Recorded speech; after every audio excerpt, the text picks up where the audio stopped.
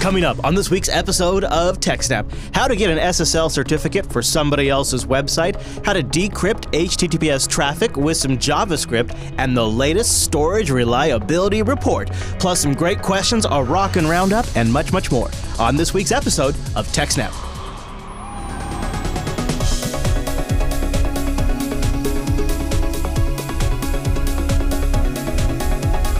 Hi, everyone, and welcome to TechSNAP. This is episode 278 of Jupiter Broadcasting's weekly Systems Network and Administration podcast. We stream this episode live on August 4th, 2016. This episode is brought to you by our three fine sponsors, DigitalOcean, Ting, and IX Systems. I'll tell you more about those great sponsors as this here show goes on.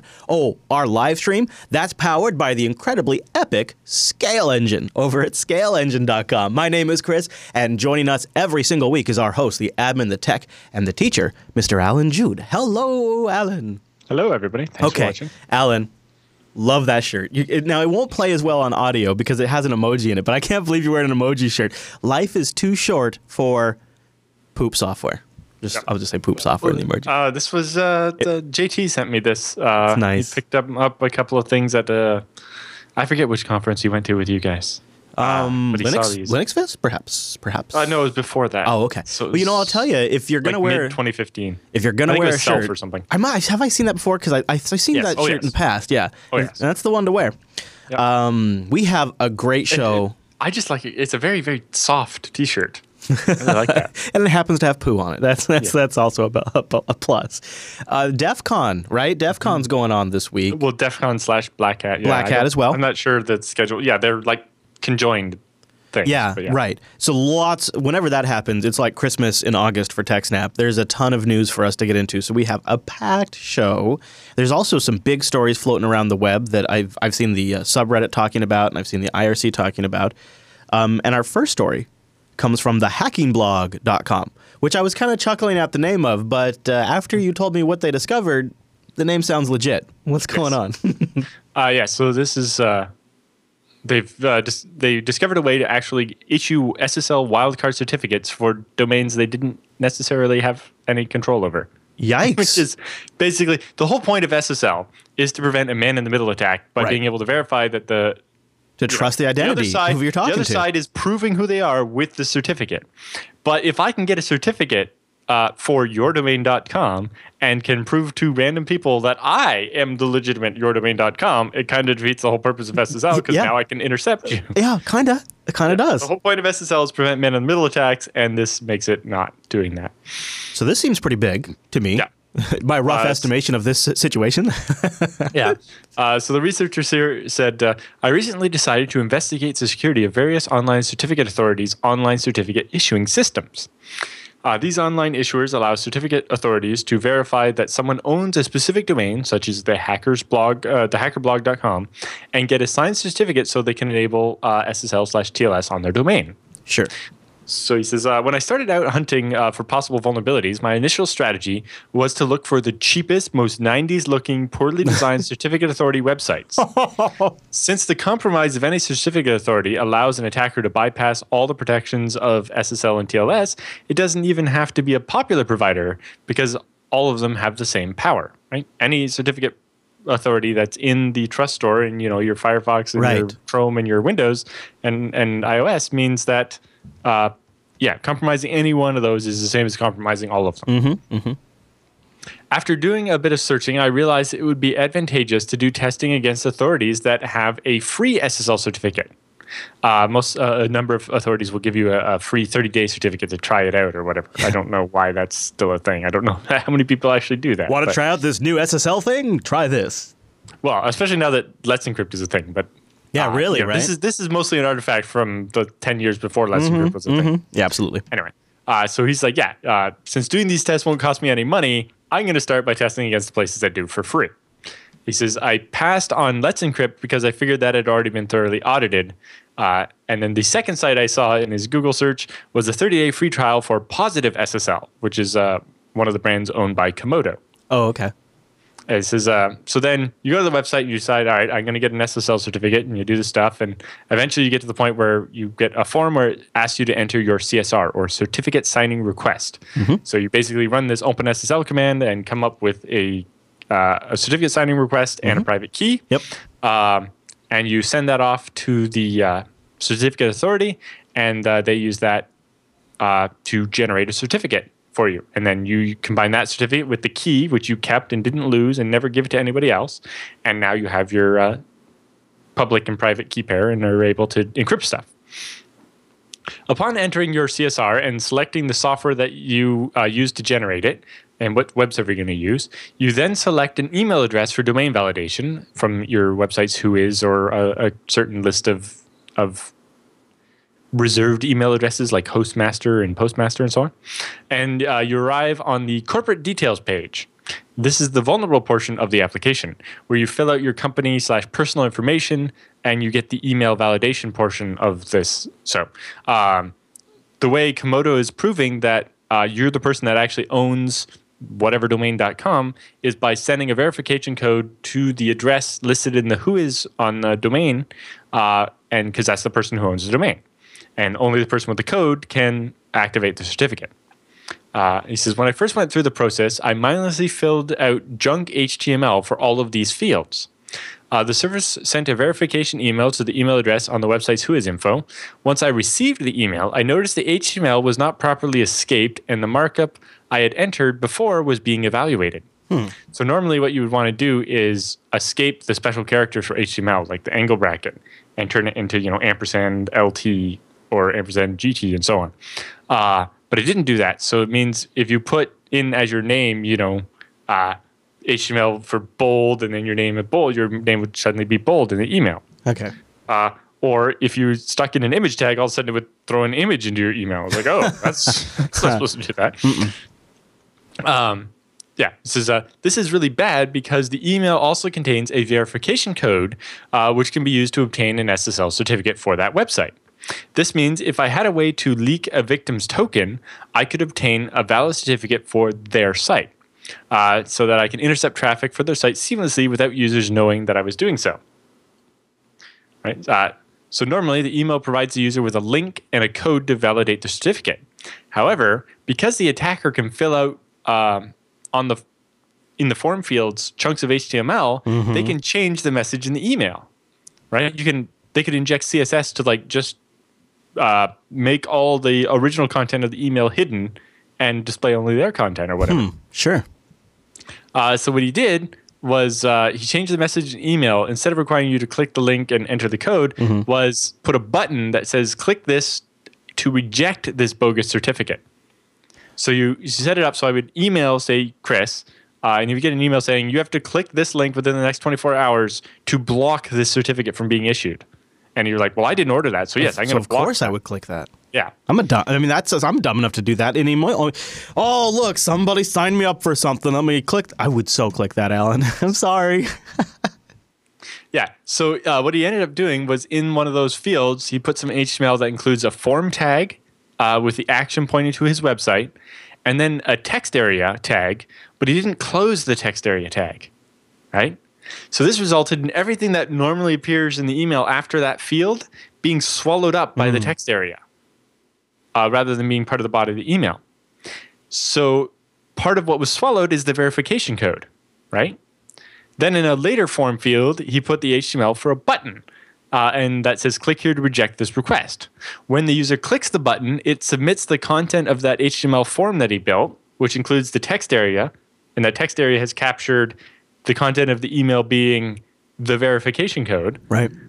So when you click that button, it sends the verification code for that certificate to the URL that the bad guy injected into when he signed up. Right? So now the verification code required to get a certificate for JupiterBroadcasting.com is just submitted to my website, not when you click the button to reject the certificate. When you click the button and instead of being sent to Komodo, you're actually sent to my website where you just gave me your verification code without knowing it. Right? You didn't copy and paste it or something. It was hidden in the text area. That's brilliant. It was really crafty. Yeah. But also not actually that hard. It really just relies on their form passing HTML through, without escaping it. Yeah. And so now you just log into the Komodo website, paste in that code, and I can now get a certificate for your website. It says, form submissions are a great way to leak secrets like this because they work in many different email clients. Even the iPhone's Mail app will support the button clicking functionality. I love they got a screenshot of it here in the article. Yeah, don't worry. Mobile users aren't left out. Once I've leaked the code from the victim in this way, I can log into the account I created during the certificate request process and download the SSL certificate and go about doing man-in-the-middle attacks against their website. One other important thing to note is that resellers of Komodo certificates are also affected by this. They have quite a few resellers. Like I think even Namecheap, the domain registrar, resells it. This risk is amplified because resellers can have a customized HTML header and footer for the verification email, so that the email doesn't say Komodo on it. It says whatever company is reselling it. They're white labeling it, yeah. Yeah. This risk is amplified because resellers can have the customized headers and footers. This means that it would be possible for a third-party vendor to have a dangling image tag in the header combined with a single quote in the footer that would side-channel leak the verification code of the email. So basically, if you started an image tag at the top and left it just the opening quote and put the closing quote at the bottom and there were no quotes in the middle, the verification code would become a URL. So if I just did image URL equals alanju.com/stealyourkey.php question mark. Of course. And all the rest of that becomes a get variable, and I will get the verification code sent to me when your browser or when your email client loads that image. You didn't even have to click anything. Holy smokes. No wonder this is getting so much attention online today. Yeah. This style of dangling markup injection wasn't possible in the previous proofs of concept, but is definitely possible for resellers. So then he has a timeline of the thing. So he discovered this on June 4th, and he emailed security@komodo.com and reached out on Twitter to Komodo_SSL. On the 6th, Robin from Komodo confirmed that that was the correct contact to report security issues and provided the Komodo's PGP key. And so then he emailed Komodo the vulnerability in a PGP encrypted email and sent them the public keys so they could verify. All right.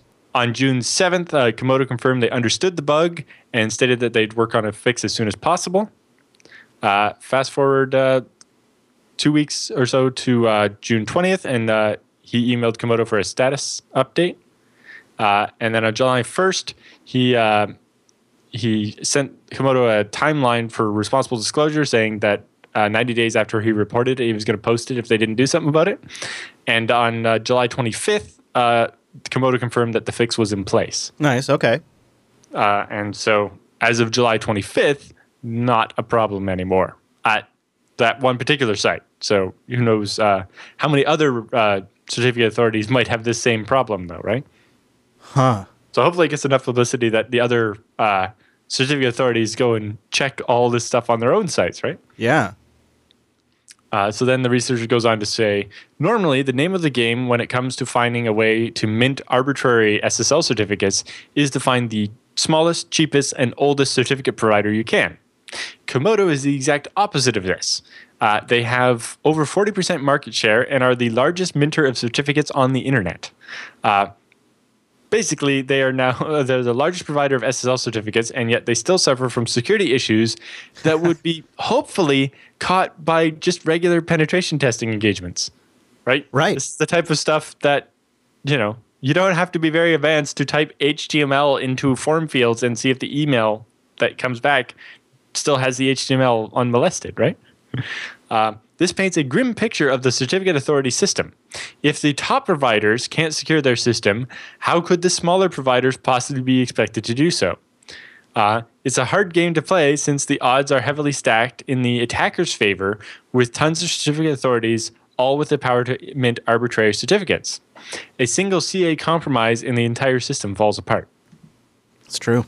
Jeez, the weakest link. Although I'm not sure that there are that many small certificate authorities. A lot of the extra ones are, governmental. Like when the system was originally set up, it was like each country got one basically, or not quite every country, but some of the things like that were done. It's not very easy to start a new certificate authority. even Let's Encrypt, right?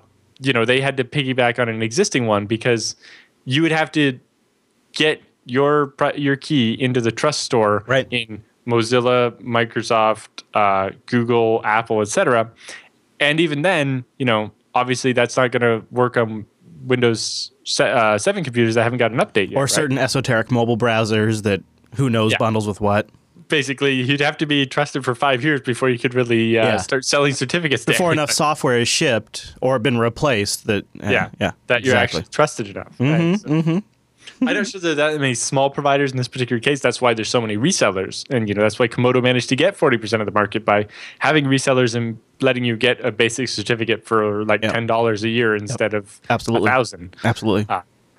Anyway, so luckily we have some defense against this with the newer web technologies such as public key pinning, which offers protection against attackers using forged certificates. Basically, if you have a real SSL certificate, you can do some things to say, hey, the real SSL certificate for my site will always be this one with this key or this fingerprint. And if you end up seeing a certificate that's not that one, then your browser should reject it. So this is kind of like Chrome and Firefox have this built in for a couple of domains, like google.com.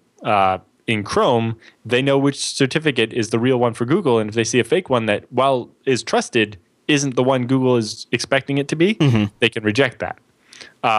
But this new system allows websites to do it without having to have enough clout to get built into browsers. Right? It's kind of, imagine something like HSTS, but for certificate pinning. Well, Alan, surely only someone like Putin himself would have the resources to pull a hack off like this, right? Well, just to point on the certificate pinning thing first, while it's a fairly powerful mitigation against an attacker with a forged certificate, the support is iffy. Currently, Internet Explorer, Microsoft Edge, Safari, and Safari on iOS do not support public key pinning. Gee, I'm surprised Edge doesn't, since it's such a new browser. Is that? Do you think it's just simply because it's kind of a newer thing, and that's why? Yeah, I'm not sure if it's actually a codified standard yet, or if it's still a draft. But this goes back to exactly what we were just saying. Yeah, exactly. It does. But yeah, as you were saying about nation states and so on. Big hack and big Putin. Yeah. Many people like to speak of a certificate authority hack as if it was something that only a nation state could accomplish. But just a day's worth of searching led me to this issue, and I don't doubt that many providers suffer from much more severe vulnerabilities. What happens when an attacker doesn't care about ethical boundaries and is willing to do more in-depth testing? After all, this is Komodo, the largest provider. What about the smallest certificate provider? Do they really stand a chance? It's a great point. And it reminds me, that last point there that he just makes reminds me of the story last week where a Project Zero developer on Twitter was like, hey, everybody keeps asking me to look at LastPass. Well, okay, I'll take a look at LastPass. And then like 2 hours later found a massive vulnerability in LastPass. It's not like he's some state hacker. It's just there are certain people that are extremely well skilled and they can find these things. This is a big one, it seems like to me. Yeah, just the last point there is just because you're big doesn't mean you're good at security, and just because you're small doesn't mean you're bad at security. Right. Is the other thing. I wouldn't say that just because you're a smaller certificate authority, you don't stand a chance of being secure. It's like if you have the right people, you probably are a lot more secure than the giant one that just cares about profits how many dollars profit they can make off each certificate. Yeah, it almost feels like a little due diligence is required before you go shopping. Yeah. Well, maybe at some point there'll be more requirements from the CA/browser forum to actually mandate a certain level of penetration testing of this particular stuff, like how the domain validation and I'm guessing the CAV didn't ever even consider that something as basic as the HTML email that gets sent for domain validation would be invalid. Yeah. It kind of raises the question of maybe we should be doing something a little more like Let's Encrypt does, where it's add this DNS entry or create this file to validate the certificate. That's just what I was thinking. This email, right? And then it seems too weak. It seems like if you short up with using some of the same practices that Let's Encrypt does, and at the same time encourage the industry to roll out new standards like pinning, so that way we have ways to combat this on both ends, that would also help. So it's like there's a lot of things you could do. You could do more penetration testing. You could hire people to come test. You could improve adoption. You could do more verification. There's a lot of different ways you could improve it. I don't think the CAB actually sets out exactly what's required for the domain control validation. Like for there's no actual standard of how the certificate authorities have to prove that you own the domain. Right. And I think looking at the kind of stuff Let's Encrypt did is maybe better. I can understand why, not everybody that has a website knows how to create DNS entries with random text in them or whatever in order to validate the certificate. But obviously creating a file at a known path, like, .well-known / whatever, seems relatively doable. I agree. Although there's also problems there. If it's a WordPress site, maybe I can, use a PHP exploit or whatever and actually create that file on a website that I don't own, right? By exploiting a vulnerability in the web application that they're running. Yeah, it's true. And so maybe that's not good enough either. It's like, do we need two-factor for domain control validation? I don't know. Well, that was a particularly crafty one. Do you have any other thoughts on the story before we move on? Nope, that's it for that one. Very interesting. Our next story has also been getting a lot of attention today. So let's take a moment and let's thank one of TechSNAP's long-running sponsors now, and that is the cool folks over at Ting. Ting is mobile that makes sense. They're on a mission to just straighten out the industry with some really pretty simple, straightforward ideas. You only pay for what you use. It's $6 for each line. They have a wicked great dashboard and control center that lets you manage your account without ever needing to worry about, am I getting charged for something strange? Is this line, can I turn this line off and I'm still getting billed? Can I disable this device? Can I activate these devices? Can I disable data on it? All that is so easy and straightforward. It really should set a standard on how the rest of the industry does it. Start by going to techsnap.ting.com. That'll give you $25 off your first device. And if you already have a compatible device with Ting, they'll give you $25 in service credits. Now, what's really great about Ting is they have a CDMA and GSM network. Two different technologies means one might work better in your area. So you pick a phone that matches that. Because they support GSM too, there are a lot of devices that work with Ting right away. You can find out more. They have a page that tells you all about it. So no contracts, only pay for what you use, and your average line is going to be $23. It's really nice. I have 3 devices. Sometimes I add a 4th device, depending on a road trip or something like that. Also, I just would suggest, after you visit techsnap.ting.com, you might also follow Ting FTW on Twitter. If they were going to have news in the next few days, this would probably be where they would post it, and you might want to know about that news. So check them out at twitter.com/TingFTW. And also, even if you are not looking to switch to Ting yet, or you're outside the U.S. and you can't take advantage of Ting, you can still support the show. Go to techsnap.ting.com and learn more about Ting. They also have fiber internet. They're a pretty cool company, and they have posts up on their blog about cutting the cord, like this one about watching cable news, which news these days is becoming pretty intense. And it's kind of nice to be able to check in from time to time on what the heck's going on with elections or Brexits or Mr. Trudeau up there in Canada. You can find all that with different streaming services online, and they have a blog all about it. You can start by going to techsnap.ting.com. No more contracts, no ETFs, truly and completely contract-free. No other BS or bundling of ride-along services. Just a flat $6 per month plus your usage. Man, techsnap.ting.com. Go there, check them out, and a big thank you to Ting for sponsoring the TechSNAP program. Oh, okay, Mr. Jude. So I just mentioned it at the top of that. This next story is getting a lot of traction. The one that I've seen getting linked around a lot is the article up on Ars Technica. So that seems like a perfectly reasonable place to start. They have a good summary of it. So what is it? What is this new attack, Alan? What is it? Yes, so there's a new attack called Heist. Okay. Which stands for HTTP encrypted information can be stolen through TCP windows. Oh my goodness. Okay. Yes. All right. So this new attack exploits how HTTPS responses are delivered over TCP and how compression is used with that and a new JavaScript API. Oh, all right. This seems, boy, look at that pop-up window there. Nice design there. It's looking good, Alan. Yes.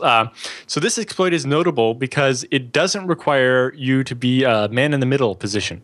Oh. You don't actually have to man-in-the-middle someone to decrypt their HTTPS traffic. How is that possible? Like beast or crime. We'll get to that in a minute. Oh, surprise, surprise.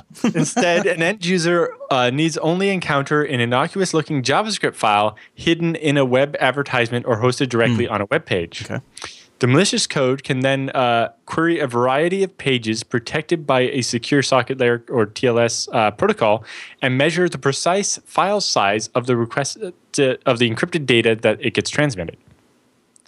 So once attackers know the size of the encrypted response, they are free to use one of the two previously devised exploits to ferret out the plain text obtained inside of it. Okay. Both the breach and the crime exploits that we talked about previously are able to decrypt payloads by manipulating the file compression that sites use to make pages load more quickly. So with those, it was by adding words like parts of the URL to the content of the page. So basically, you find a page that when you add some stuff to the URL, it also gets added to the content of the page. Okay.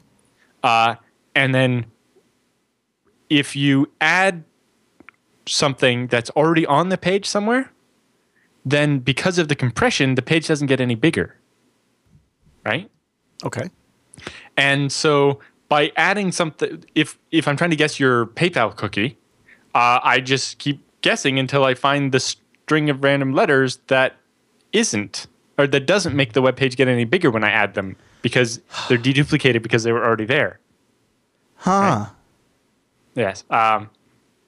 So it says, Heist makes a number of attacks much easier to execute, who says Tom Vandergotham, who's one of the researchers who devised the attack. Before, the attacker needed to be in a man-in-the-middle position to perform attacks such as crime and breach. Now, by simply visiting a website owned by a malicious party or with a malicious ad on it, you are placing your online security at risk.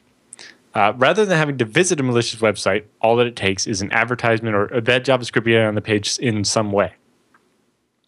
Using Heist in combination with Breach allows attackers to pluck out and decrypt email addresses, social security numbers, and other small pieces of data included in the encrypted response.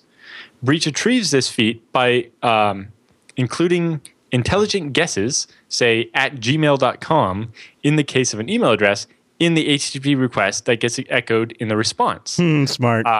Because the compression used by just about every website works by eliminating repetitions in text strings, correct guesses result in no appreciable increase in the size of the response, while incorrect guesses cause it to get bigger. To determine the size of an HTTPS protected response, the attacker uses an oracle technique that returns what amounts to a yes-no response for each guessed. Right? So when a request contains value equal, results in the same size as without it, the attacker knows that the string inside the encrypted response is there and then tries to modify the guess to include the next character. So I do get with value equals 0. And if that gets bigger, then I try with value equals 1, also bigger. Value equals 2, not bigger. Okay, so it starts with a 2. So then I just try 2, 1, 2, 2, 2, 3, 2, 4, 2, 5 is the answer. I keep doing that until I have the whole thing. Or for an email address, you just work the other way, right? You find the at Gmail, and then you work out the letters by making the email longer the other way, right? From the letter closest to the at backwards. And, obviously it works well for small formatted numbers like social security numbers because there's only so many and, you don't have to guess. You don't have to try every possible combination. You just, after you start eliminating the first couple of characters, it's pretty easy. And basically, you keep guessing the next character and repeating until you have the entire token. Until now, this breach-style exploit required the attacker to be able to actively manipulate the traffic passing between the web server and the end user, right, being man in the middle. But now, you don't need that. The Heist-enabled breach exploit removes this limitation. It does this by using the TCP characteristics as a quasi-cryptographic side channel to measure the size of the responses. So TCP divides large transmissions up into smaller fixed-size chunks, right? So you actually make up windows, and then those get broken up by Ethernet into frames, and you send those. And And then so each window is sent, and then it only starts the next window once you've acted the information.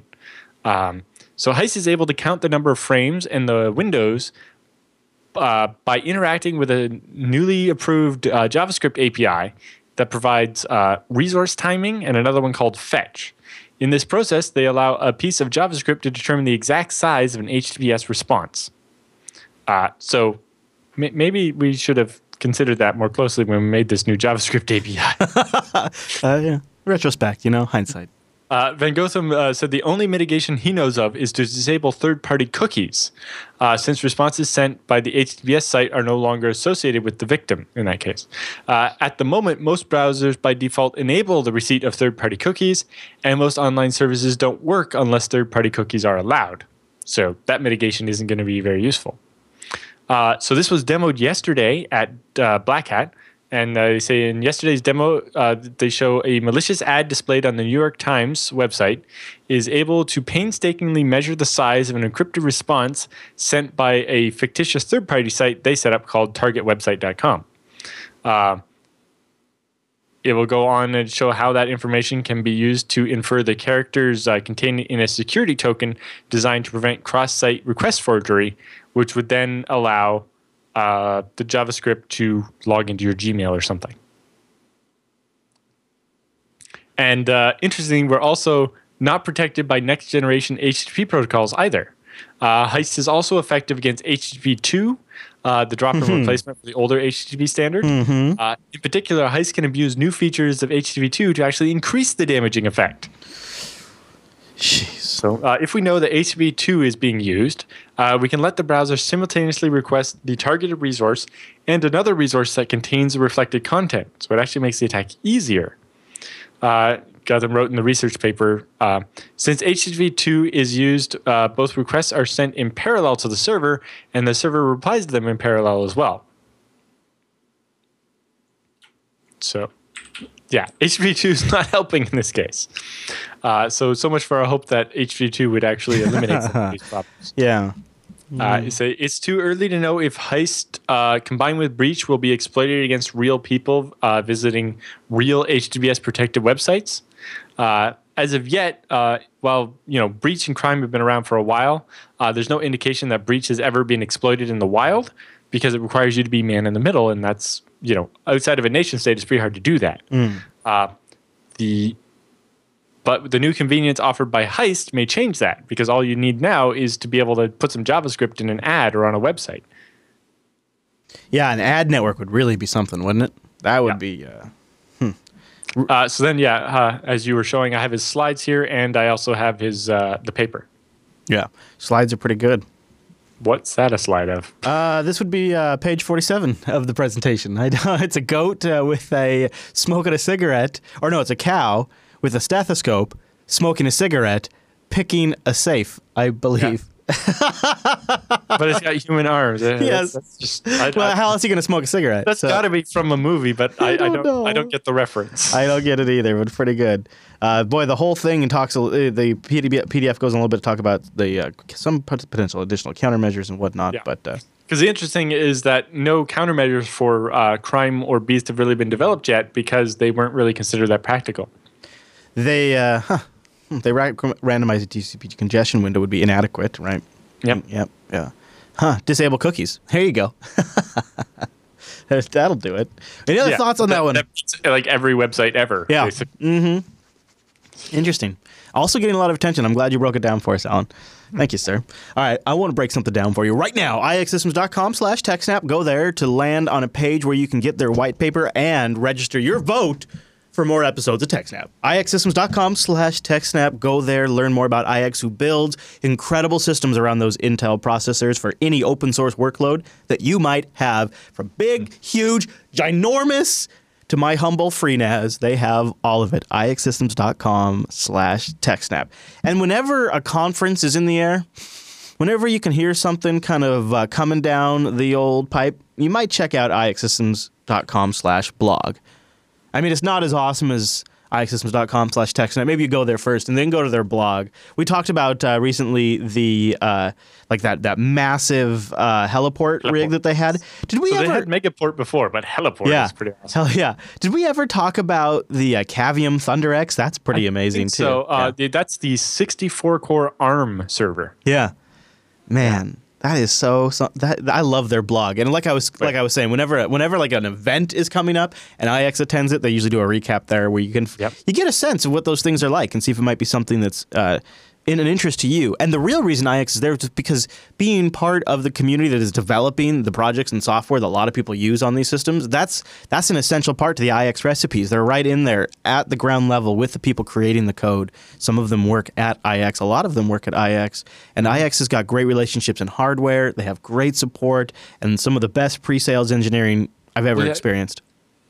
Like literally on Tuesday of this week, our company did a trip to our data center and was installing some new machines and working on some stuff. Nice. And sounds fun. Looking at the kind of range of hardware we have from like the machines we built ourselves in 2009, and then our first set of super micro machines that we bought like bare bones and assembled ourselves, and then the stuff from IX. And it's like, if we had heard about IX back in 2009, do you know how much better off we'd be right now? Mm-hmm. It's like, I remember, if you think back to like TechSNAP episode like 20 or something, where I built my first ZFS machine. Remember we went through all the parts and the pictures and all the mistakes I made that IX would have saved me from. Yeah. Like buying that Adaptec RAID controller, they were like, don't buy that one. Don't. It says it works with FreeBSD on the box, but only works with old versions of FreeBSD. And also, it's a RAID controller, and you're using ZFS. You'd actually be better off with a cheaper HBA that doesn't even have any of those features. Yeah. And it would save you so much time and heartache. I wish I had known. Yeah, absolutely. They saved me money when I bought the FreeNAS here for the studio, too. I was just like, well, I'm going to go all the things. Yeah, but it's, all the FreeNAS minis are $150 off right now. Or the Mini XL, anyway. That's a great that is a great rig for your storage. So check them out. Go to ixsystems.com/TechSNAP and just see if maybe they might work great for you. They have for Alan and I. I wouldn't recommend anybody else. Now, speaking of storage, Indeed. Backblaze is back with hard drive stats for Q2 of 2016. Always kind of interesting to see what large storage devices end up being reliable for them. I kind of fantasize about using this as one of the data points for my large storage purchase. Exactly. Well, I actually did. It came down to, it's like I need to buy some 4 terabyte drives, and I'm kind of looking through Amazon and I'm seeing yes and no and stuff, and I find that the Seagate 4 terabyte drive, and the reviews are pretty bad, but then you look at the reviews and Amazon has mixed the reviews from like every hard drive of that brand from 500 gigabytes to like 6 terabytes. That just doesn't work. And most of the bad reviews are not about this model. It's like, this isn't even the same generation they're talking about. So that's a totally invalid data point then. But basically the bad reviews have pushed the price down. But it turns out this is actually a really good, reliable drive. So I'm like, $110 for 4 terabytes? I will take lots of those. Nice. But the reason I felt safe doing that is because in the Q1 2016 report from Backblaze, it's like, we have 36,000 of those drives and we're happy. I'm like, well then, I think I'll be fine. But what's nice about this report is their first report to feature the new 8 terabyte drives. So if you've been wondering, there's a couple of different brands, which 8 terabyte drive do I buy? It's like, well, Backblaze has bought a bunch, and here's their experience. I have been wondering about 8 terabytes. I'm thinking about consolidating storage at home from like I have data spread out all over the place right now and consolidating it all. And I'm thinking, 2, 3, 4, 8 terabyte drives might be the right price, especially if they go on sale. So this is perfect timing for me, Alan. Yeah. So as before, the HGST drives are doing very well with extremely reliable and so on. Although some of their models seem to be doing better than others. Although I think if you look at that, some of those older ones, it's because of the age. Like that, you see, there's a slightly different model of 3 terabyte drive, and the failure rate's over 3%. Yes. But that's only 8 failures out of 1,000 drives. Okay. But it's also only 1,000 drives. Where if you look at the Seagate 4 terabyte, the good one there, they have almost 35,000 of them. Yeah, really. So the Seagate drives are on spec about what you expect for typical desktop drives. And then the Western Digital drives are not doing so well at all. You see some of those like 4, 5, 8% failure. Although, if you look, they don't have all that many of those drives. There's like 138, 46, 400, etc. And as we heard in the Q1 report, it wasn't so much that they didn't buy the Western Digital drives because the failure rate wasn't very good. It was mostly because they were having trouble actually buying thousands of Western Digital drives at a time. And they found that the smart data on the Seagate drives is better and better predicts failure and tells you when the drives had just a hiccup versus when it's actually needs to be replaced. That's an interesting angle. And so they actually prefer the Seagates just because the smart data is better. Okay. But yeah, looking at it, almost half of all the drives they have in the entirety of Backblaze are that one particular Seagate 4 terabyte model. And it's a desktop model. Jeez, yeah. But yeah, I think it would help for Backblaze's formula to consider the age of the drives as well. Like I imagine the reason why those the HDST 3 terabyte drives have a higher failure rate is just the fact that they're 2, 3, 4, 5 years old now, right? And it would be interesting to see a graph of failure rate versus drive age, which they haven't done in a while. Yeah, They did one that's called the bathtub curve, right? Where drives die a lot when they're brand new and then they're good and then as they get old.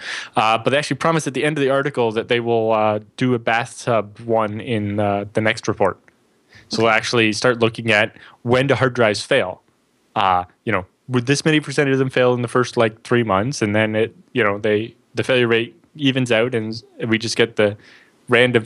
So the original idea is there's a graphic, but it would take a while to find it. Anyway, so you see a high failure rate trickling down of when drives are new and they die, and there's another one where as drives get older they die, and that's curving up the other way and kind of creates the two edges of the bathtub. And then you have a baseline of just the random failures, right, where some component just goes bad and the drive dies. Okay. And that's just a random percent chance all the way across, a flat line. Okay. And this kind of creates this bathtub shape. When they looked last time, all of their numbers were much higher than all those predicted numbers. But I think that was just because that was during the great hard drive apocalypse of the flood in Thailand or whatever. Meant that everybody was struggling to get hard drives, or people were struggling to produce as many hard drives as possible. Mm-hmm. And also Backblaze was relying on shucking hard drives out of external enclosures. Shucking and jiving. And those have had bad firmware and so on. I find it interesting. What it really kind of says is that was like a measurable period of time where hard drives were less quality for them. Yeah. Like they had the drives they had to pick from were just of inferior quality. Yeah, and every one of the manufacturers has had a certain model of hard drive that's been bad. But in general, when we look at the second graph, we see that most hard drives are actually quite reliable now. Okay. So they also explain their formula that they use for that failure number. Like you can see in that first column, the numbers are kind of all over the place. And that's because that is literally just the number of failed drives divided by the number of drive days that model's been in service divided by 365. So that basically is, of the, if you're looking at the very first one there, they had 20 drives fail. So 20 of the 3,500 drives failed in the 362,000 days of service that those drives have all had. Mm-hmm. So 365,000 divided by about 1,000. So each of those drives has been in a service about 1,000 days. 20 failures, 1,000 days means 2%. And so on. And so that doesn't really consider the age of the drives at all and a couple other things, but, it makes sense. For the other examples like Toshiba, they have the one model of drive where they've only had a single failure on the Toshiba 5 terabyte drives or whatever. Oh, wow, yeah. And that ends up meaning they report a 9% failure rate, but it's just because they've only have one drive and there's not that many in service. Right? They haven't been in service that long. It's 45, yeah. Yeah, so 45 drives for a total of 4,000 days, so that means it's been less than 1,000 days or whatever. Or less than 100 days even. So one drive dying in the first 90 days, while that's a high annualized failure rate, that's probably that first part of that bathtub curve where it's pretty normal for a drive to die when it's brand new. Oh, really? Yep. Right. Yeah. That's an expected trend. And so that number doesn't necessarily mean that much. And so it's all, it comes down to sample size being too small and so on. They also, in that report, have an interesting discussion of their migration process. They used to do, one machine at a time with, they would have like 40 or 60 drives in a machine. They're now getting to doing an entire rack at a time, which is like 20 of those machines. And they talk about that and basically moving a bunch of machines full of 2 terabyte drives to machines full of 8 terabyte drives. It's like, well, you could fit 4 of the machines full of 2 terabyte drives and 1 machine full of 8 terabyte drives. Mm-hmm. And they also talk a bit about some of their older chassis support only 60 drives or 40 drives versus 60 drives. Oh. It's like, well, we're still using some of the 40 ones because A, we're recycling them when we take out all the 2 terabyte drives. And also we bought a bunch of them, and why we're going to use them all up first, right? Before we use the new ones. But anyway, there's that. But further down, they have another table where they actually break down their failure stats for rather than just the 1 quarter, April 2013 through July 2016. So basically, as long as they've been keeping these stats. Now, that one's much more interesting because you see almost all the failure rates are in the expected range of like 1% to 3%. You see the HGSTs are all very good, except for the 2 8 terabyte drives that have failed, kind of throwing their numbers off, being high at the 3%. You see that every other one's been almost below 1%, except for the certain model of 2 and 3 terabyte drive. But you can see they have the confidence number where if you look at the 8 terabyte HGST drive, well, 2 drives is a 3.2% failure rate. The actual confidence ratio in there could be as low as 0.4% or as high as 11.5. Depends, as they get more days and that number does go up or doesn't go up, that range will narrow until it makes sense. So in other words, they have 44,000 drive days on the 8 terabyte with only 4 failures so far. Yeah. That's not bad. So the HGST one was like 20,000 and only 2 drives failed, but yeah. Okay. Okay. But basically you see that the HGST drives seem to be slightly more reliable, but they have a lot more of the Seagate drives, counting for 16.6 million of their 39 million drive days. And their failure rate's only about 2.8%. And to them, that's not bad. They say in total, out of their entire data center full of these machines with I forget what it adds up to, but like 50,000 drives, they replace maybe 4 drives a day. And that means that if they build a pod with 40 machines or 40 drives in it, they lose like 1 drive a year.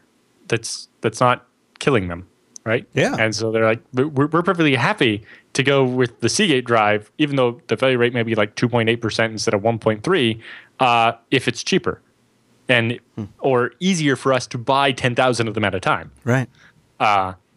And so on. Interesting. BGH13 in the chat room says that his work was struck by the shuck and jive era of disks as well, and his boss wanted to know why are we having so many storage failures? Why what's going on here? And he says these stats, that they've been publishing now for a while have helped him communicate to management. Well, this is the model and series of drives we bought, and this is what Backblaze is seeing as well, and it's kind of matching up. That's actually pretty cool. Yep. Of course, Backblaze doesn't buy fancier enterprise drives, so their stats don't help you there. Although, maybe there's some correlation that, if the company makes good desktop drives, their enterprise drives are probably better, right? But we don't know how much. In particular, we don't know if it ends up being worth it paying the extra for the enterprise drives, and so on. But hopefully someone who does use those enterprise drives will make a similar report and we'll be able to compare and be like, oh, so, enterprise drives turn out to have about a 2% failure rate too, and so paying twice as much for the drives maybe isn't worth it. But it also depends on where, the enterprise drives usually have other features that you need, like dual porting so it can support being connected to 2 controllers in case one dies or something, or, time-limited error recovery and so on. But it was definitely an interesting trend to see with the new series of Seagate drives coming out, the 6, 8, and 10 terabyte ones, that the NAS drive is cheaper than the Pro desktop version. Which I found kind of interesting. So the 4 terabyte Seagate drives are our workhorse drives today, and with their 2.8% annualized failure rate is more than acceptable to us. Their low failure rate roughly translates to an average of 1 drive failure per storage pod per year. Over the next few months, expect more of our more talk about their migration stuff, a look at the day in the life of the data center tech, and an update on the bathtub curve, which is the hard drive failures over time. Nice. I will look forward to that. I will. And, yes. If you would like to do your own things with the data, I have a link here to the actual raw data. Like this includes even some of the smart parameters. So you can actually do your own data science on this. So they have all the data from the previous reports as well. So this is a huge data trove here they have. And their rules for using it are just you have to say that you got it from Backblaze, and you have to not sue them, and you have to not sell the data. It's free for everybody. Pretty cool. I like that. They have the docs from Q1 and Q2 of 2016, 2015, 14, and 13. There's also some other reports they've done in the past, like 1 billion drive hours and counting, or what is the best hard drive reliability update, hard drive smart stats, where they just talk about what it means, or hard drive temperature, does it matter? That was one particular question that came up in the discussion thread at the bottom of that post was, what temperature do you guys run your drives at? It's like, well, when we looked at the smart data, only 2 drives had ever exceeded 80 degrees Fahrenheit. It's like, okay, that seems reasonable. So they're not like cooking their drives. Didn't we see a Google study, though, that showed that drives seem to handle high temperatures better than we thought at first? Like, I thought that was something... Yeah. Yes, the Google study is a bit old now. Yeah, it is. It had Matrox drives. Oh my gosh. Maxtor. Matrox is the... though, I will say, our FreeNAS rig runs out in the JB garage, and in the summertime, it's got to be over 100 degrees out there. I'm amazed that thing continues to plug away. Yeah, in general, the too much heat does wear out does affect the reliability of the drive. But if you're talking about the difference between lasting 5 years and 7 years, do you care? Yeah, perhaps. Right? Interesting. So, yeah, it'll be nice to see their bathtub curve. The interesting thing is that they're retiring their 2 terabyte drives before they're dying, mostly because they just, they need more room. The same amount of space and power could be used for an 8 terabyte drive instead. Yeah. And so we might never find out how long those drives would have lasted. I thought this was an interesting number too. 250 petabytes is what they have now. Yeah, is what they're storing now. 250. So petabytes. They were slightly behind on their prediction of when they would get to 200. It took them longer than they thought, but for 250, they actually got there slightly sooner than they thought. So it's kind of arcing up. Yeah. Very good, sir. Very good. Well, you know what? Speaking of storage that's going up, DigitalOcean has new block storage. DigitalOcean.com. Use the promo code SNAPOcean. You apply that to your account. It's one word, and it gives you a $10 credit. DigitalOcean is a simple cloud hosting provider dedicated to offering the most intuitive and easy way to get up and running. They've done that with a great interface that works for you noobs, and it also works for you old salts that have been spinning up servers for years. DigitalOcean.com, promo code SNAPOcean. One of the things I want to mention with that $10 credit is you could really play around with some seriously powerful hardware for an unbelievable price. Their 2-core rig, which is, I find it to be super, super powerful, 3 cents an hour. Use that promo code SNAPOcean, you get a $10 credit. You could get 3 cents an hour for quite a ways. Have you been wondering about trying FreeBSD out as a server? Or what about messing with Nextcloud or OwnCloud or SyncThing? Oh, they have ZFS-based droplets now. Oh, my goodness. If you go in there and you choose to create a FreeBSD, they have FreeBSD 10.3, finally, and then they have 10.3 ZFS. That is awesome. And try it out for free. SnapOcean. You can play around. We were talking about Let's Encrypt earlier. They have great documentation. They have a tutorial on using Let's Encrypt with Nginx. I think that'd probably be something worth checking out. DigitalOcean.com. They got data centers all over the world. San Francisco, New York, Singapore, Amsterdam, London, Toronto. And you combine it with their great API, which we might actually end up talking about in an upcoming feedback segment. And all that, it starts at just $5 a month. SnapOcean, that's our promo code. Gets you the $10 credit. You try it out 2 months for free. DigitalOcean.com. And a big thank you to DigitalOcean. But yeah, the fancy thing there, it's got to be combining the block storage with ZFS. Yeah, that's exactly what I was wondering. Storage, you rent on a per gigabyte basis. So you can rent only as much as you need right now. Yep. And make it a ZFS. And then if you need more, you just say, hey, DigitalOcean, make it bigger. And then ZFS online -E for expand. Boom. Now your ZFS is that big. because you don't have to do anything fancy. You can just grow it online. That's how ZFS works, and you just keep growing it as you need. So you're not paying for storage you're not using, and you can just add more storage as you need it. And if you ever decide you need to shrink it, you're not using as much anymore. You make a new one and attach both of them, and just use ZFS send to replicate all the data off the old one to the new one that's smaller. And then throw away the old one, and now you're paying for less storage. Yeah, you can attach a storage and even pay for it by hour if you want. Yeah, exactly. And it's all SSD based too. That's so awesome. Snap Ocean, and a big thank you to DigitalOcean for supporting the TechSNAP program. Congratulations, guys, too, on the new block storage. That's a great combination. I can't wait to play with that. Holy smokes. Speaking of that free BSD, there's a new BSD now out, episode 153. Big init trouble. Uh-oh, what's going on? No, not init, just int.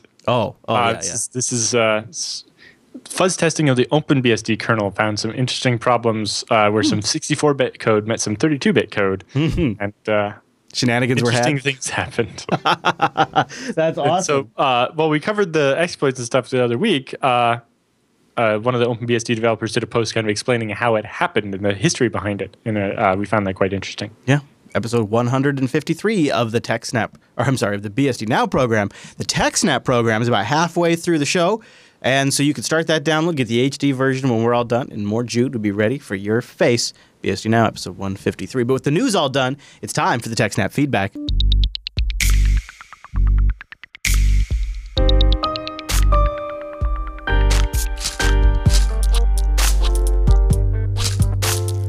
Thanks for sending your emails to techsnap@jupiterbroadcasting.com or popping that contact link at the top of the Jupiter Broadcasting website. And our first email this week comes in from Scott T. And Scott writes, so I just upgraded my FreeNAS box to have a 10 gigabit E to my primary workstation and was wondering if there is any way to guess or estimate how many drives would be needed to come close to saturate read and write to a RAID Z2 array. I would guess saturating write would be the easiest using a ZIL cache, maybe 250 gigabyte times 2 RAID 0. But not sure what would be the best to saturate the read. I currently get around 180 megabytes a second over the link. And he gives us our specs. He's got 32 gigabytes of ECC RAM in there. He's got Western Digital Reds for drives, and he's got an Intel NIC for the 10GE. And his HBA is an LSI 00244 and his workstation's an i7 with 32 gigs of RAM. Nice hardware on each end that can easily keep up with that speed. So the first thing is that a ZIL will not help for copying files over LAN. In particular, the ZIL is only used for synchronous transactions like databases.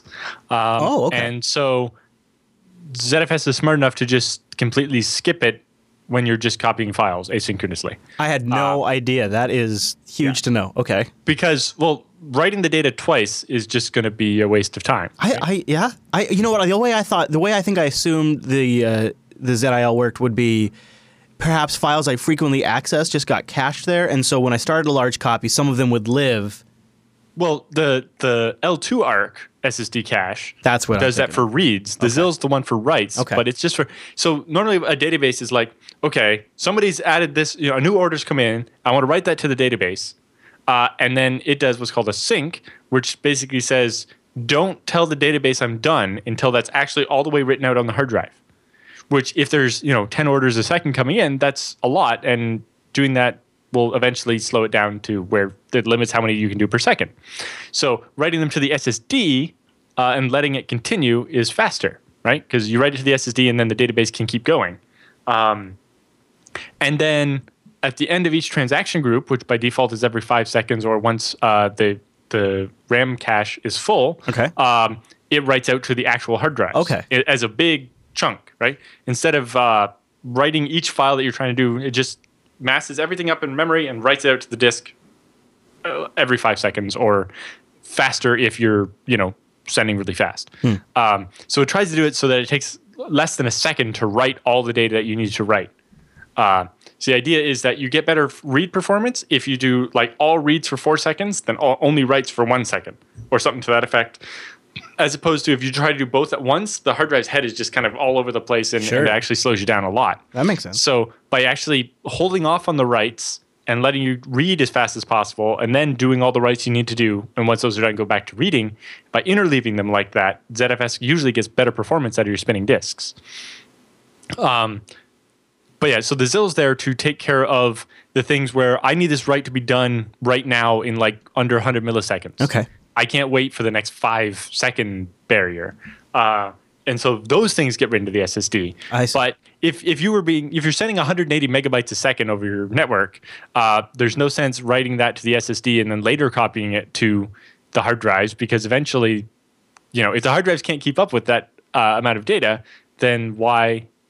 Then eventually the SSD gets full, and now you're just wasting your time, right? It only makes it faster for a little bit. Mm-hmm. So only for stuff where it's time critical does it use the ZIL. Otherwise, it just writes. It just keeps it up in RAM, and once the RAM is full or the 5-second happens, it writes it out to the disks in a big batch. Which writing out in a big batch instead of seeking all over the drive is also faster. So why are you only getting 180 megabytes a second when you have looks like 7 hard drives? Although that's a weird setup. He says RAID array 1 and RAID array 2. Although he mentions that there's ZFS, or maybe they're not right now. So 3 2 terabytes in a RAID Z1, and then 4 3 terabytes in a RAID Z2, he says. Okay. That's slightly different. Oh, yeah, right, okay. Yeah, so your IOPS are limited there, but that should be enough to write more than that. So the first thing to test is to make sure that to basically test the write speed without the network. So you basically do like DD so make a new data set in ZFS and make sure you turn compression off. Otherwise, this will cheat and not work. Yeah. Because if you write all zeros to ZFS, it's like, oh, I'll just compress those down to nothing. And it's too clever for that. I'll let you write like 5 gigabytes a second. You'll think everything is fine. And it's like, that's not how that works. So yeah, make a new data set, turn compression off, and DD dev 0 to a file with like 1 megabyte blocks and see how fast that writes. That's great. Take the network out of the equation. Take the switch out. Or even in this case, while doing these transfers over the network, run gstat on the FreeNAS and see how busy the disks are. Or if it's one disk that's slowing you down, maybe one of those disks is dying and it's just slowing everything down. Also, make sure you upgrade to newer FreeNAS. 9.10 will be a lot faster than 9.3. Oh, my bad. He's doing a direct connection from the FreeNAS box. So he's not going through. It makes sense with the 10 gig E2. Yeah, he's just got no switch involved. Yeah, so that is the network is probably not likely introducing delay, but could be a bug in a driver or something too. You can use iPerf to test the network. He also doesn't mention how he's copying the files over.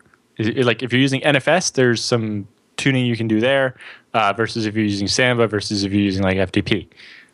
So that can be, use iPerf to test that the network is going as fast as it should be. Use gstat to look at the write latencies on the hard drives and see if they're actually being kept busy or if they're like kind of idling around and not using up all the performance they could be, etc. Yeah, you can see why it'd be frustrating for him a little bit because he's like, man, I've done all the right things hardware-wise. I've got direct connections. I got super fast. When with speeds like that too, I would be tempted to run almost everything off the NAS if I could get it up that speeds. Well, I'm only using gigabit in my house. And I have my mirrored 240 gig SSDs in my desktop with only like the OS and a couple of apps. But like all my business data, all my video games, everything runs over my FreeNAS. So you actually launched your video game applications? Yeah. Like my entire Steam directory and that's is like on, a Samba share that's like mapped to a drive? Just a Samba share to, I have my F drive on my computer is just my FreeNAS. Do you notice any slower access times for like Not really. Like for the megabytes per second, 125 they get off Gigi is about the same as you would get from a regular spinning hard drive. Right. Some bigger hard drives can do a little bit faster than that now, but the latency doesn't really seem to ever be an issue. He's probably trying. I bet Scott's trying to do that, basically get SSD speeds over the network. Well, sometimes, because you're using ZFS, when I go to load a game, if I'm in the game, then it's going to use the RAM on my file server to cache all the files that I'm actually going to use for the game. Yeah. And it does a really good job. Do you think there could be any issue with the fact that he's using REDs? I don't know this. specs on the reads. They're 5400s, right? Right, but if you're just looking at straight megabytes per second, Yeah, I wouldn't expect that. And in an array. He's seeing 180 megabytes per second of read. I would expect more from the read. And for writes, depending on how much data in total you're sending, the memory, ZFS will be buffering it up in memory and then writing out to the drives as fast as the drives can handle. And so at least at the start of your transfer, you would get even better speed until the write throttle kicks in to eventually stop you from sending more data than you can push out to the hard drives, because eventually you would just run out of RAM, right? And ZFS kind of tries to tune that adaptively to get steady state on a number that your drives can actually handle. But yeah, so that's a fairly hard question to answer without like sitting on your two machines and seeing. But exactly. iPerf to check the network and make sure you're actually doing the speed you want. Also look at iPerf with minus capital P4 and send 4 streams at once and see if that, especially if you don't quite get as much as you think you should out of one stream, if 4 does, then that can help. Although in your case where you have one client, there might be some stuff you can change there as well. I would like it if Scott would send us an update if he does figure it out, just so that we kind of get some extra data points. Good luck, Scott. JP writes in with a great question. Hey guys, I was wondering how secure it is to send a file to someone by giving them a link inside a directory with high entropy, like a 25 plus character unique link. For example, mywebsite.com and then just a large string of characters /file.txt. As long as you don't link to it anywhere publicly, I don't see how any human or search bot would stumble across it. Thanks and keep up the good work. We covered something like this from Bruce Schneier a while ago. But Google, yes, there it is. Google's unguessable URLs. Wow, you're on the ball. Thank you, sir. But Google basically does this for stuff as well. Yeah, like the Google photo pictures and Docs. Yeah, even Google Docs. Basically, I can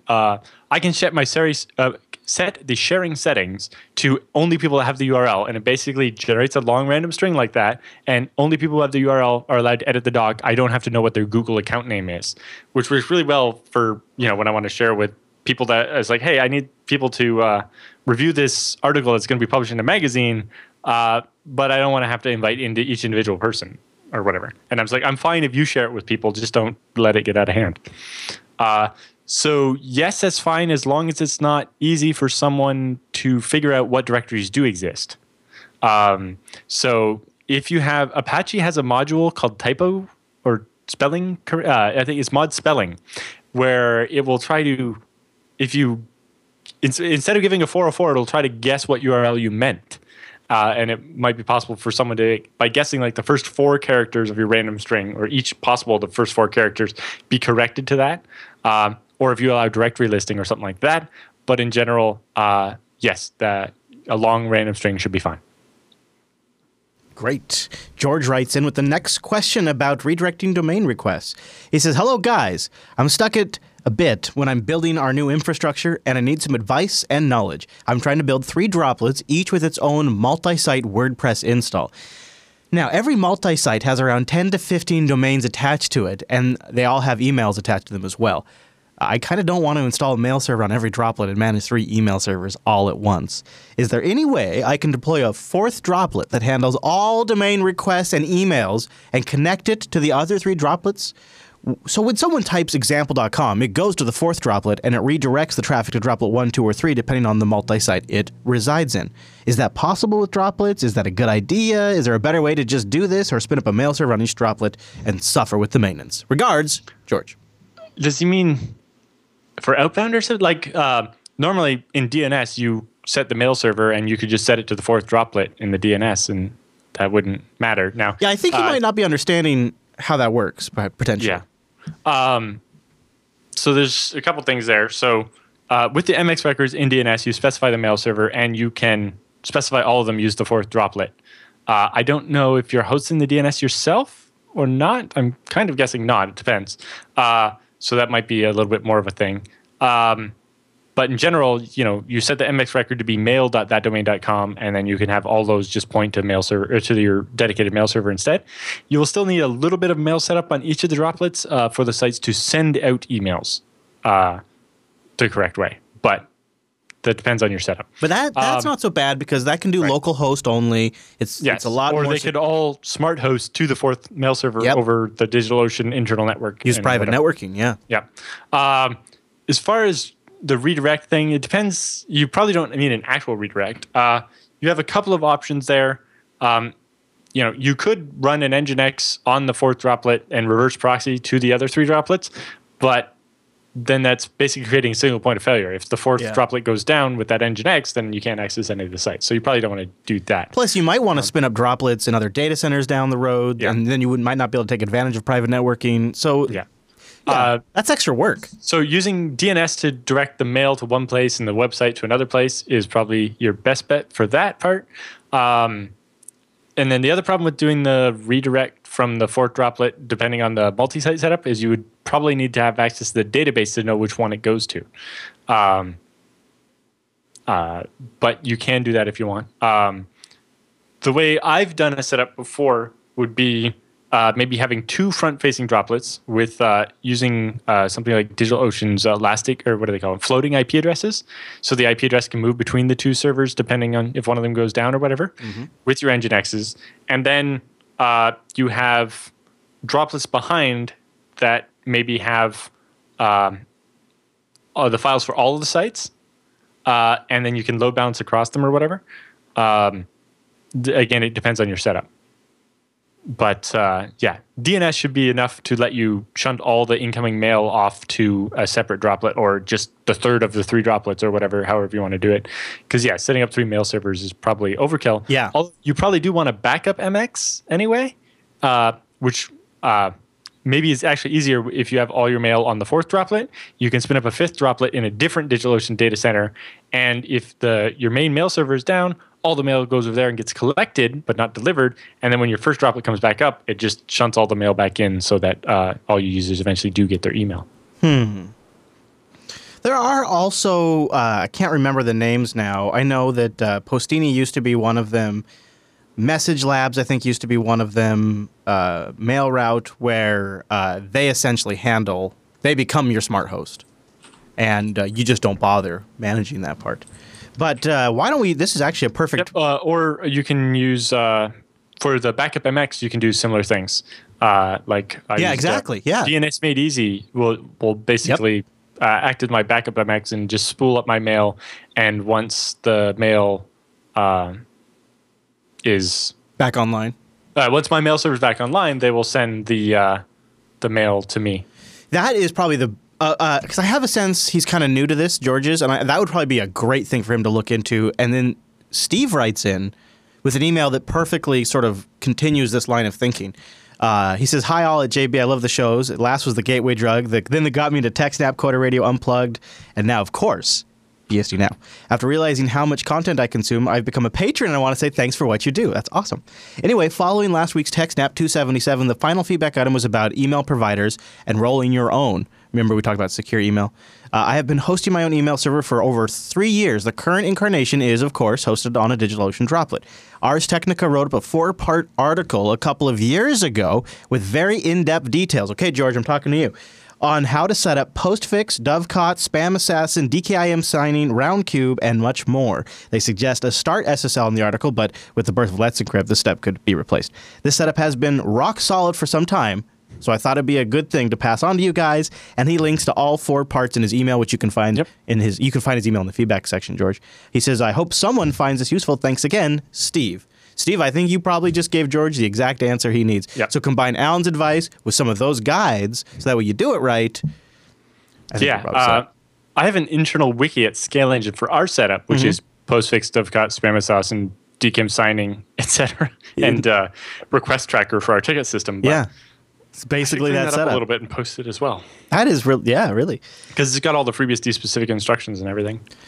Don't worry, if you didn't hear your email answered, we have another batch of emails we'll be getting to, but we do need your questions now, because once we get through that batch, we're at inbox 0 for the TechSNAP program. So go over to jupiterbroadcasting.com/contact, choose TechSNAP from the dropdown, and send us in your question. Storage, networking, security, infrastructure, troubleshooting, or war stories. We love them all, and anything I didn't even mention, send it in, and we'll review it. TechSNAP at jupiterbroadcasting.com. If you want to send us directly, start a thread to it, techsnap.reddit.com. But with the feedback all done, that means it's time for the TechSNAP Roundup.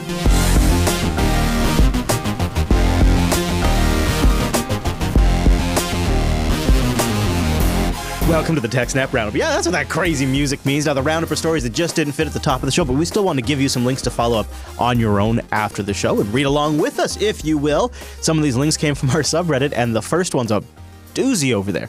The FCC is forcing TP-Link to support open source firmware on its routers, also slapping them with a fine, right, Alan? Yes. So TP-Link admitted to violating the U.S. radio frequency rules by selling routers that could operate at power levels higher than the legally approved limits. In a settlement with the FCC, TP-Link agreed to pay a $200,000 fine, comply with the rules going forward, and let customers install open source firmware on routers to solve the problem. Yeah, that fine was over them monkeying around in the 2.4 spectrum, actually, but just to be sure, they pushed out an update to their customers to make sure they can't mess around with that. Now, here's what's actually sort of another interesting thing about this article, Alan, is down here they talk about what other companies are doing for this problem, and this... I might be getting my hopes up, but this was interesting. Linksys has been working directly with Marvell and makers of OpenWRT to make sure that the latest version of their WRT routers comply with the new rules without blocking the open source firmware. Separately, on top of that, which that's a great trend, I'd like to see that working directly with OpenWRT, but check this one out. Imagine Technologies is working on an open source software and radios, and the radio would not be open source, but the software portion would be, that would allow these types of different open source firmwares or OSs to run in virtualization on these little router boxes. Yeah, that's a bit slower. That's a one way to limit the open source software's ability to control the radio. But it also, if they had the speed of if the CPUs in those things were fast enough and they had enough memory.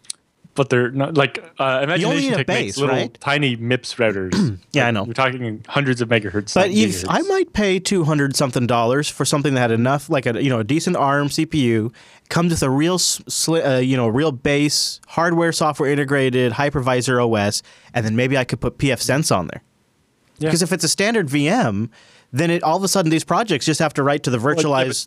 But it's going to be virtualized MIPS or ARM, not. Right. It's not going to be x86. But, okay. Yeah, that's a good point. Yeah, okay. Well, there's a new a company in Israel called SolidRun's making a new little router board that looks pretty interesting with a couple of gigabit ports for, I think it's going to be about $70. And it's hardware, like a CPU that's already supported by FreeBSD. So that will be pretty interesting as well.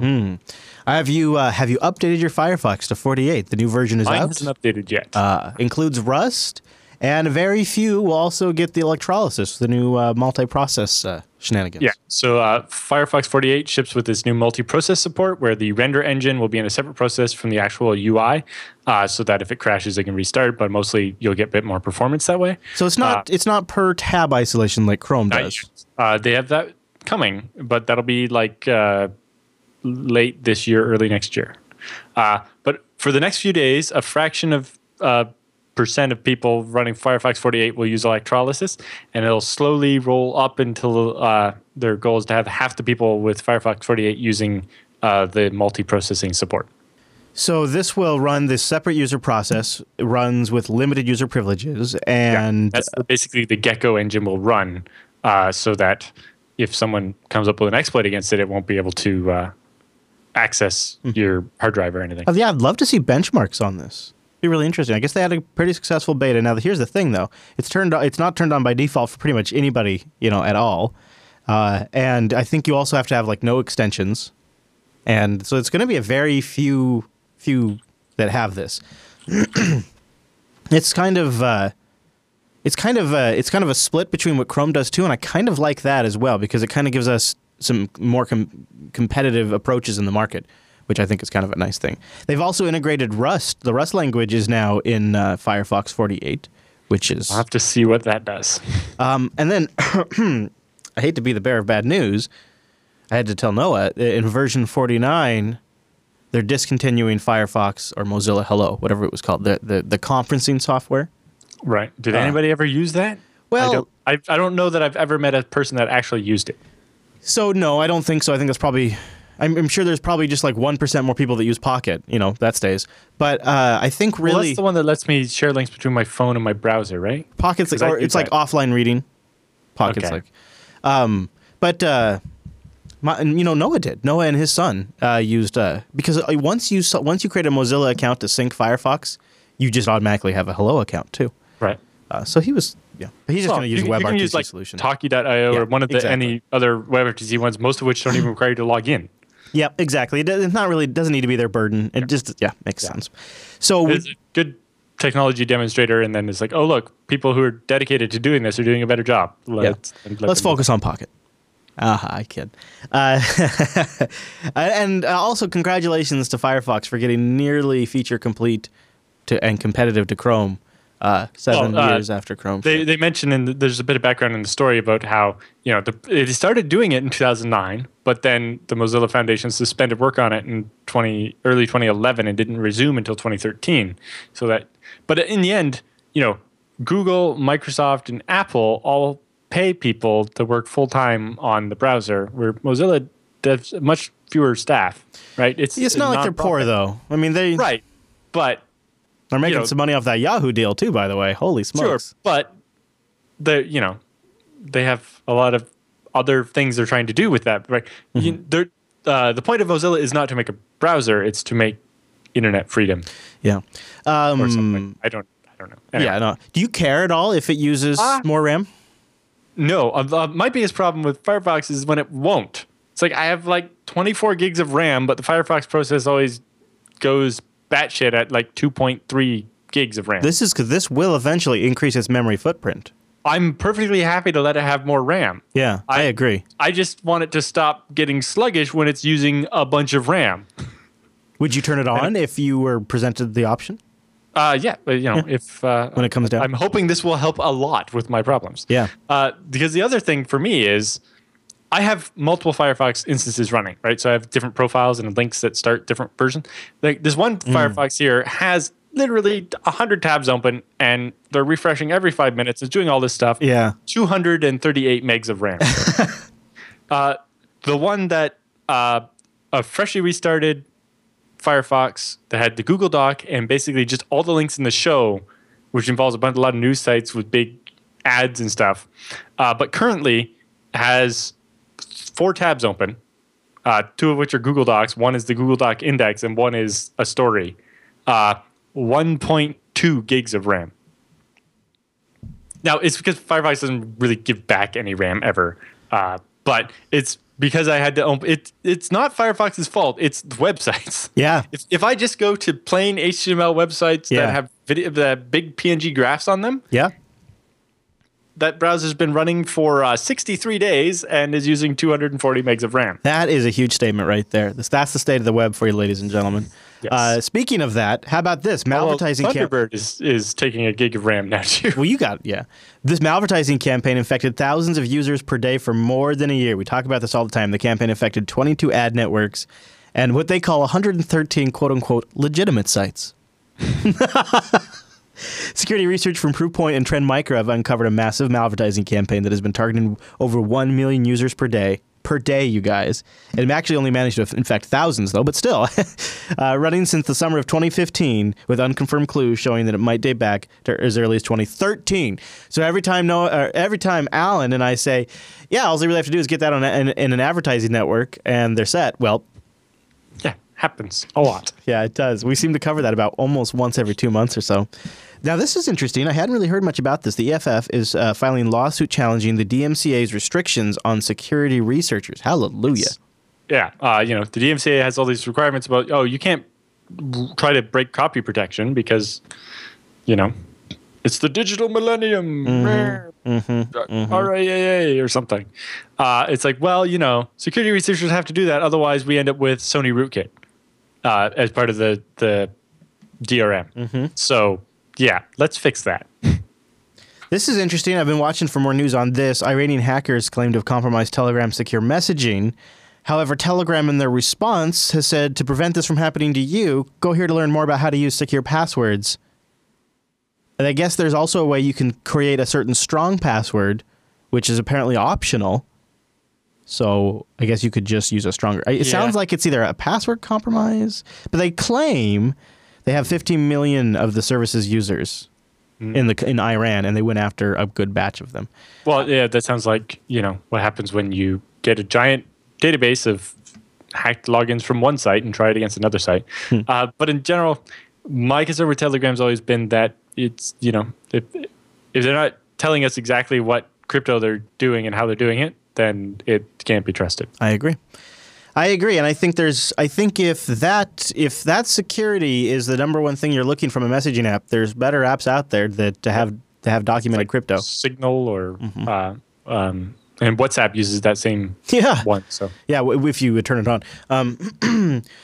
Although Telegram is super popular and continues to be, because I think security is a concern, but it's not the number one concern. Popular with its billions. Yeah. You know what I'll tell you? Though, I think part of it is for some of the Telegram users I know, the threat of a carrier snooping on your SMS is more direct than the crazy crypto Telegram might be using. Yes. So, although, what a lot of the people are using their messaging app for is not of interest to state-sponsored anything. I know.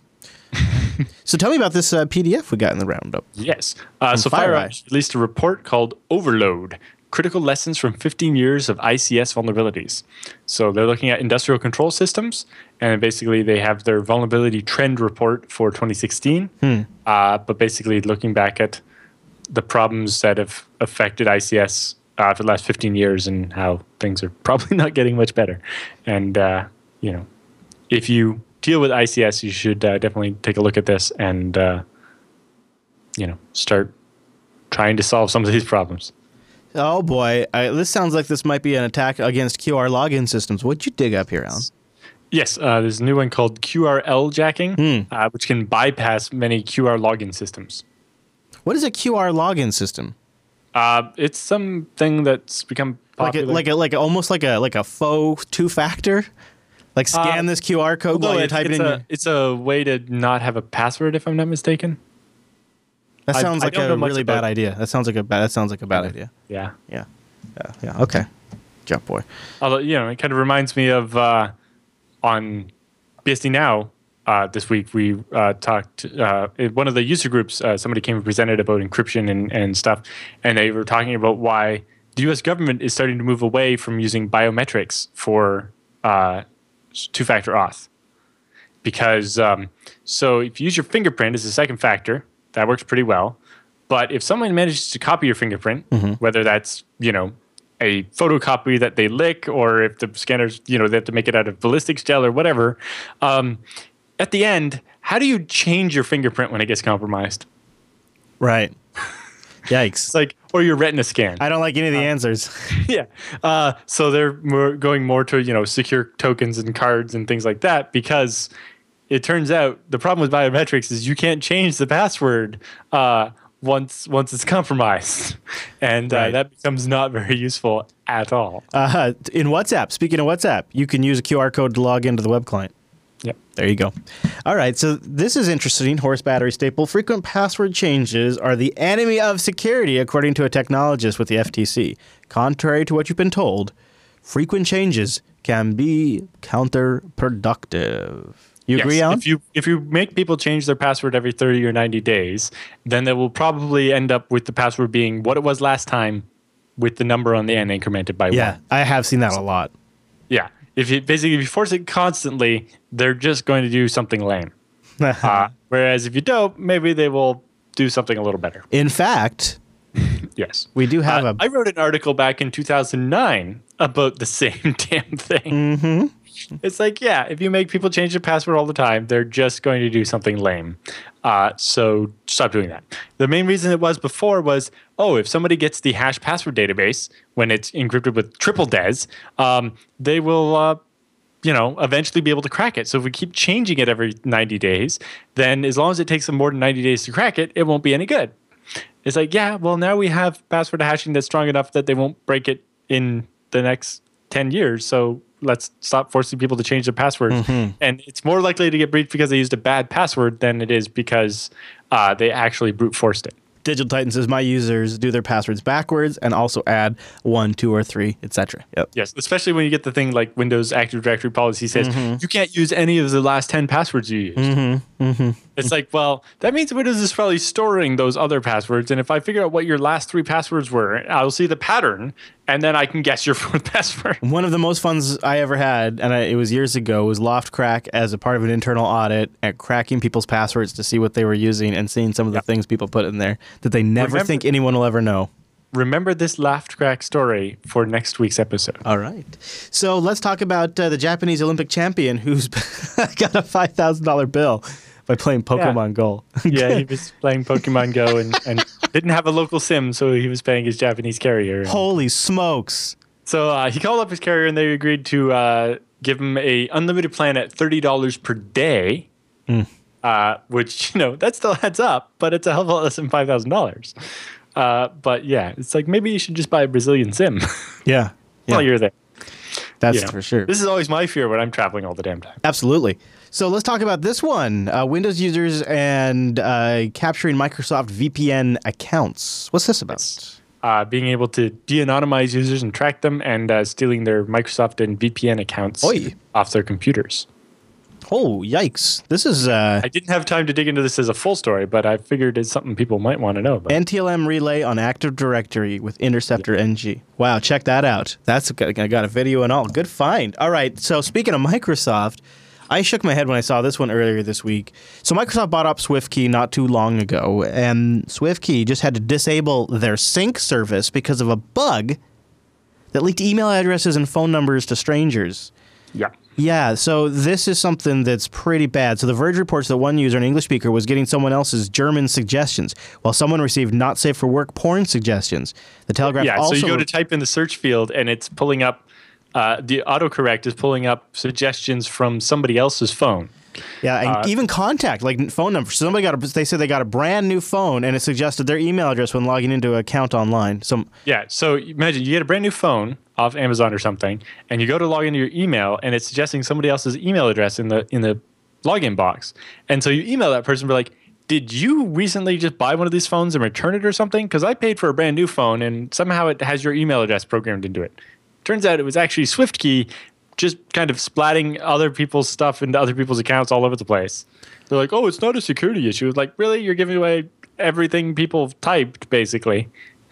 It is astonishing. That is 2016 in a nutshell for you, everybody, right there. The keyboard, that is unbelievable. If you'd like to submit a story to the TechSNAP program, go over to techsnap.reddit.com. Also, be sure to join us live over jblive.tv on Thursdays. That's where you can go to watch the TechSNAP program, and go to jupiterbroadcasting.com/calendar to get that converted to your local time. Thanks for tuning in this week's episode of TechSNAP, and we'll see you right back here next week.